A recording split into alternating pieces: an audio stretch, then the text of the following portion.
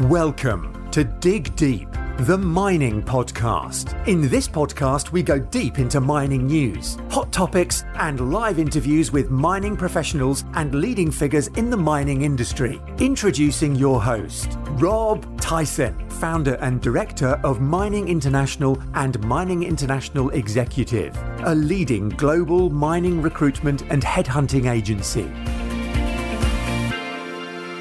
Hi, mining community. Welcome back to another episode of the Dig Deep, the mining podcast. And today's guest is Max Tuesley, who's the managing director at Calpeo Minerals, who are a copper exploration and development company whose interests are in Chile, the world's number one, obviously, copper producing country. The company is concentrating on exploring potential high-grade copper systems in the coastal Cordillera region of Chile. Max is a geologist with over 30 years experience in base metal and gold exploration and mining, and has a proven track record in successful projects and team management, both in Australia and internationally. He's worked on projects in Mongolia, Sudan, Laos, and the Philippines. Max is going to give us a overview of the company. He's been there for a few years, and he's going to tell us a little bit more about what they're doing over in Chile and what they're looking to achieve. So let's welcome Max to the podcast. How you doing, Max? Yeah, good. Thanks, Rob, for having me on. No, appreciate your time as well. So for those that don't know you, wondering if you can just tell us a bit about your career and your background up until sort of present day. Yeah, no, not a problem at all. Look, I'm a geologist by trade. From Australia originally. So I was born and bred in Australia on the east coast of Australia in Brisbane.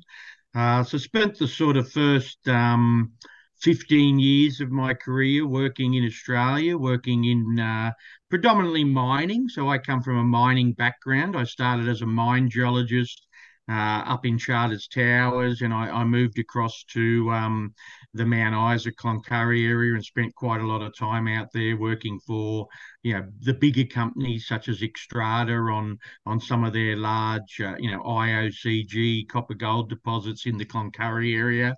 After about 15 years in Australia, I did branch out and become an expatriate working around Southeast Asia, as you mentioned, quite a number of years in the Philippines, working in both mining and exploration, again focused on gold and copper. I did spend a couple of years in Laos, and did venture north to Mongolia. Obviously, Mongolia is quite a mineral-rich country, and they also have a lot of porphyry copper deposits and also VMS deposits. So I worked on a couple of different sort of ore settings up there in Mongolia. I also spent some time in North Africa on the eastern side of Africa in Sudan. Now those rocks over there are pretty interesting. They also have some very old porphyry and epithermal style deposits in those rocks in Sudan. So I got to explore throughout that area of the world for a couple of years. And then, as you mentioned, for the last couple of years, I've been with Calpeo, focused on copper exploration in South America. Great.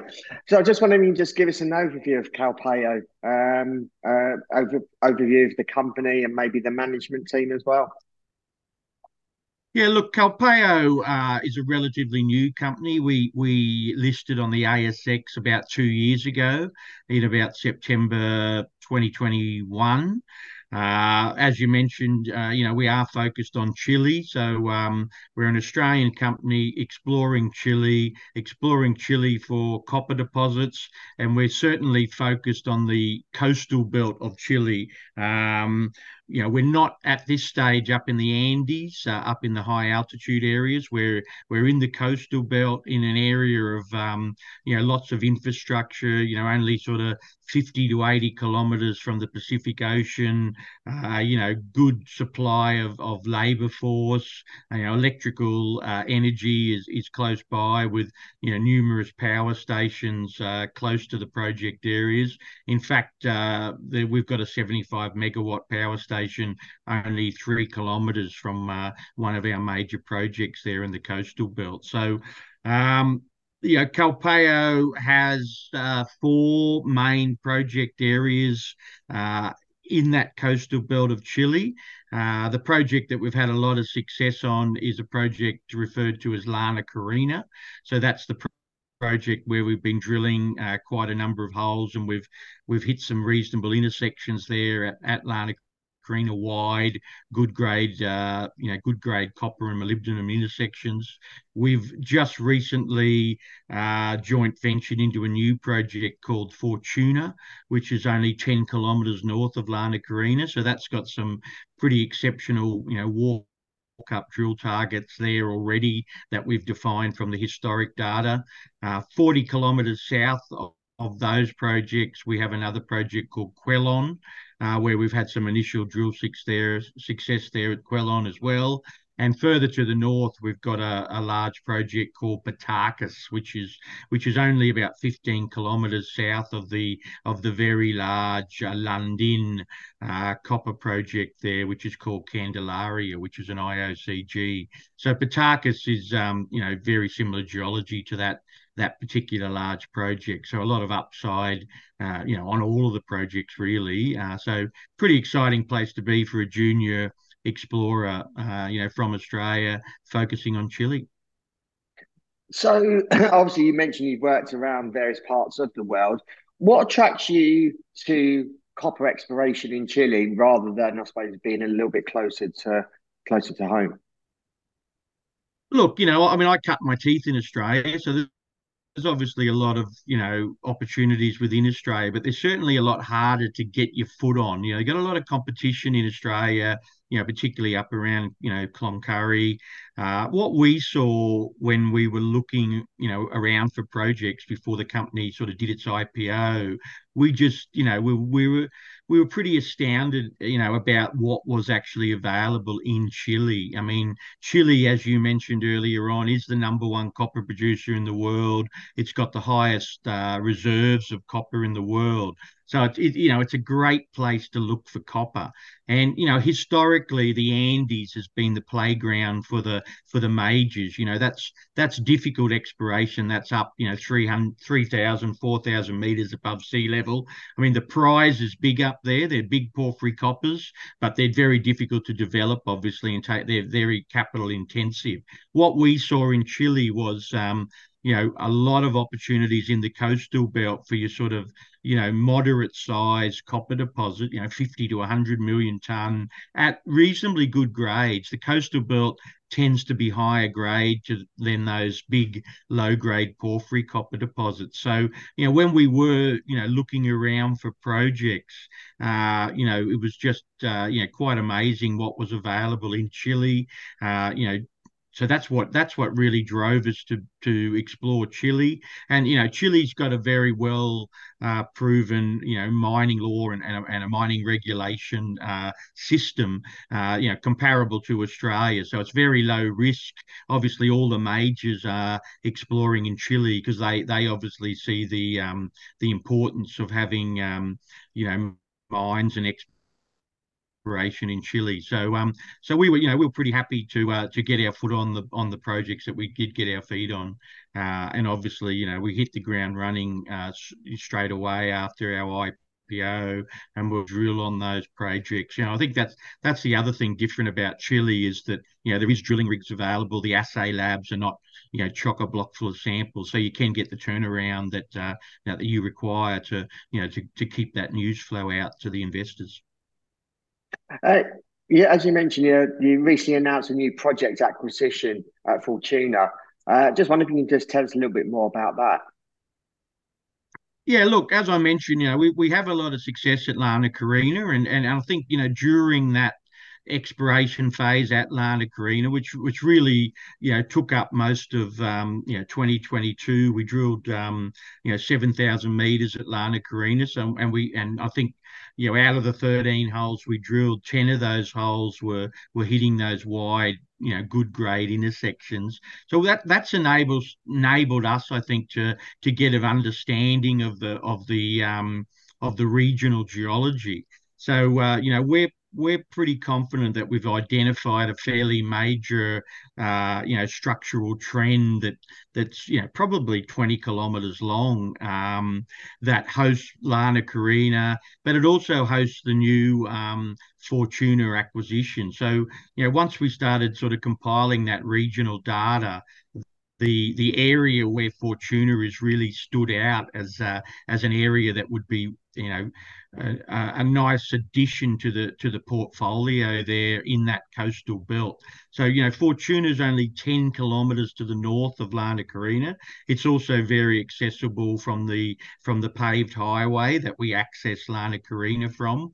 And there's 4 to 5 areas on Fortuna that have had sort of small scale mining. They've had surface sampling, so have quite a lot of anomalies there to follow up. We've got mineralisation, over a strike length of about 6 kilometres at Fortuna. One of the projects is referred to as Vacamaweta. That project has got some very wide surface channel samples taken by the previous explorers. Sort of 150 metres at 1.3% copper equivalents in some of those channel samples. So those areas have never been drilled. So it was a pretty I think a pretty good add-on to Lana Carina, and we've got some outcropping copper targets that are very drillable, and we aim to get the drill rig up there in the next couple of months and start testing some of these projects at Fortuna. We've also obviously got the deeper and near surface potential at Lana Carina as well. So when we get the drill rig back to site, we'll be going to the new area Fortuna, but we will also go back to Lana Carina and try to expand that pretty sizable mineralized footprint that we've already identified there. Obviously, talking about Lana Carina, you've had quite a few wide, high grade incepts there. Just wondering if you can just tell us a little bit about the geology of that particular project. Yeah, no, that's a good question, Rob. Look, Lana Carina is a series of outcropping breccia pipes. So the mineralisation actually outcrops on the surface. I won't get too academic, but the setting of the mineralisation is what us geologists refer to as breccia pipes. So below those breccia pipes that are on the surface, the mineralisation sort of turns into a more porphyry copper hosted style of mineralisation. So that's directly below the breccia pipes, and that's the area where we saw these very wide intersections come back from. We saw sort of over 250 meters at sort of 1.1% copper equivalent coming out of that porphyry zone. So, and a lot of that area is still open along strike, and we've got some similar targets adjacent to Lana Carina, chasing that porphyry style mineralisation below the breccias. But interestingly, also deeper in the system, we do see a very high grade molybdenum ore zone that's hosted within a very silica rich cupola. So the system is what we would call a telescope system, with the breccia pipes on the surface, the wide porphyry hosted copper below the breccia pipes, and then we see this higher grade molybdenum zone at depth. Some of the deeper potential at Lana Carina has really only been tested in one drill hole. So, as I mentioned, we will be going back to Lana Carina. We've got some other breccia targets to test nearby, but, we also want to follow up some of this deeper potential, because it does look like it could be a very big system that's driving, what we know we already have. So obviously our focus is on in expanding that that whole Lana Carina ore body, if you like. Wonder if you can just tell us a little bit about the environment, mine environment in Chile at the moment, and I suppose throughout the year. Yeah, well, that's one of the, obviously it's a very arid environment. I mean, we're not in the Atacama Desert, but we're not far away from the Atacama Desert. So Patakis, the northernmost project, is in the Atacama. Lana Carina and Fortuna are a little bit further south, but the vegetation is very, very sparse there. You're looking at a lot of cactus, mainly is the main sort of flora that we see on the project area. The good thing about operating in the coastal belt is, it is low altitude, so you don't even really get a lot of snow in winter. So it's accessible, all year round. You might get a little bit of rain, but it doesn't rain very often. You might get rain for a couple of days, but certainly the access into the project areas, as I mentioned, Lana Carina is only about a kilometre off the paved bitumen road. Fortuna has a bitumen road going through the middle of the project area. So, as you sort of picked up from my experience, I spent a lot of time in Southeast Asia exploring for copper and gold in sort of tropical jungle. Chile is actually a very pleasant place to be a geologist, and obviously, being able to walk over the rocks and see the outcrop, identify the rocks on the surface, and even see copper mineralization outcropping. It is a fantastic place to be. With that sort of topography, fairly flat.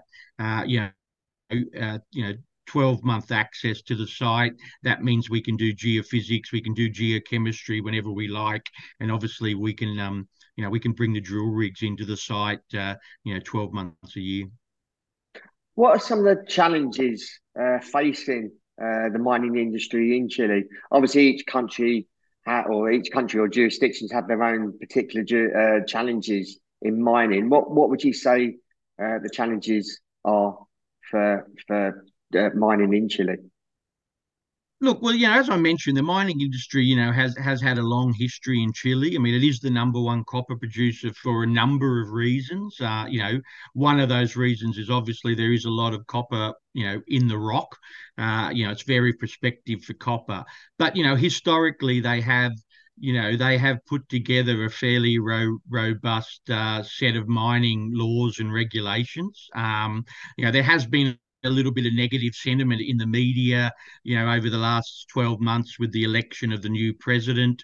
He was talking about, there was, whispers about nationalisation of the copper industry. And that's certainly not going to happen. So, all of that sort of rhetoric has now disappeared. There has been a slight increase in the copper taxes for mining companies in Chile, but that still puts Chile, on par or even lower taxation than places like Australia and the USA and Canada. So Chile, although the taxes have increased a little bit, it's certainly not extremely onerous on mining companies when you want to develop a project. And interestingly enough, there is a new 5-year tax holiday for any new projects that are starting in Chile. So, I think, unfortunately, some of the Western media picks up on some of the Chilean news articles, which are usually written in Spanish. They translate the worst part of those articles, and that's what we tend to read when we read the translated articles, in the Western press. But when you pull it all apart and you understand, that the president of Chile does not control the Senate. He doesn't really have the ability to make some of these sort of major changes to the industry. So we're fairly confident, that now that the taxes has been increased in Chile, that it's pretty much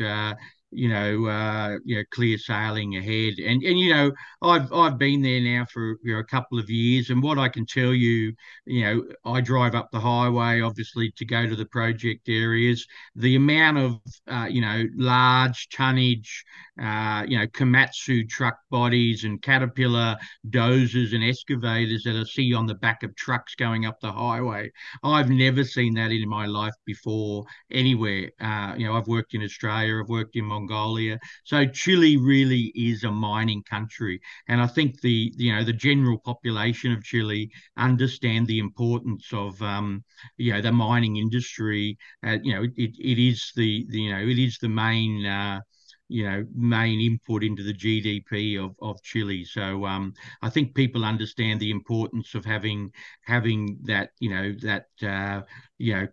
for the industry to have confidence in Chile, for the industry to have confidence in doing exploration and to have confidence in building mines. So you certainly we believe Chile is a very good place to be. What are your thoughts on the outlook of the copper market? And I suppose if you look at short, medium, and long term. Yeah, look, I think in the short term, it appears to be affected by everything else that's happening in the world. We've got the high inflation, we've got the stability issues in the Ukraine and things like that. So that's certainly having a negative effect on the short term copper price.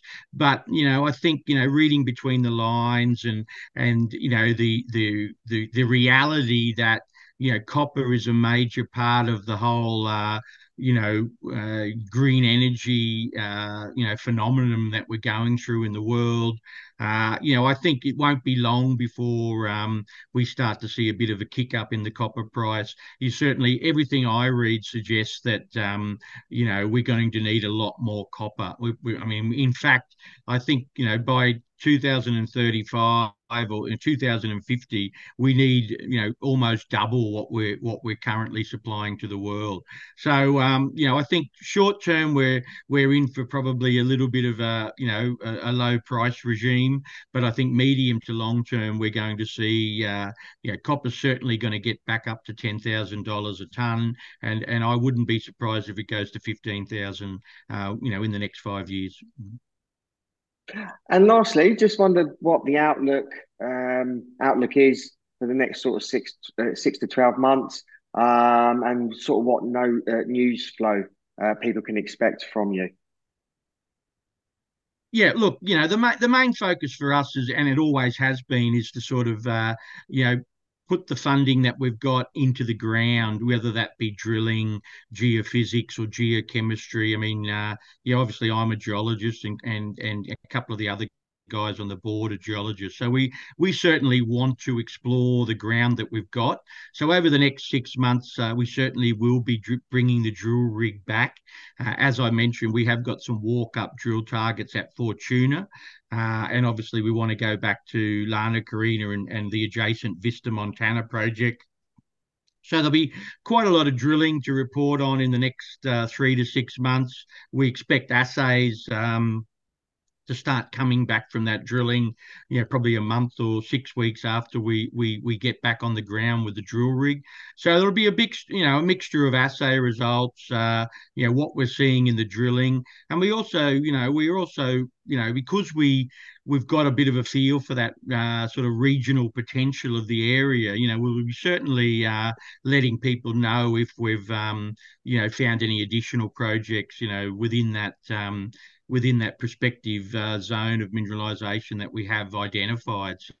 So, I think we'll see a consistent set of news flow coming out, and I'm particularly interested and excited about the the assay results coming from some of these areas where we do see quite a lot of copper on the surface, and I think we're going to be pleasantly surprised when we start drilling below these zones. Max, thank you for your time. Appreciate you giving us an update on the company and what mining is like in Chile. And obviously wish you well for the remainder of the year going into next year. If our audience wants to reach out to you, if they've got any questions and they want to follow your story and the company's story, how can they go about doing that? What social media channels are you on? Yeah, look, I mean, Calpeo's got a website, www.calpeominerals.com.au. There's a contact, there's the contact information there.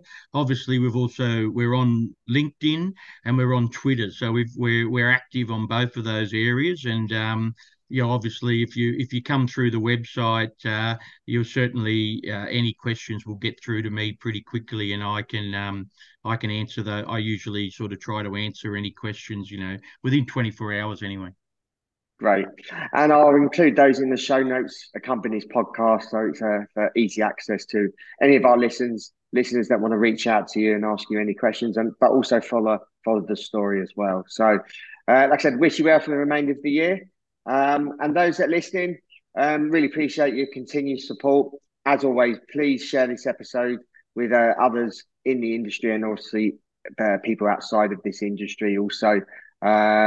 Obviously, we've been speaking about copper, which is needed for the whole electrification and green economy. And I know there is an undersupply of copper in the industry. So all of these copper projects need to be funded, need to be funded, and turned into mines. So really appreciate your continued support.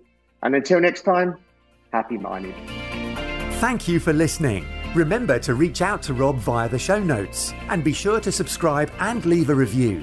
Until next time, happy mining, helping each other to improve the mining industry.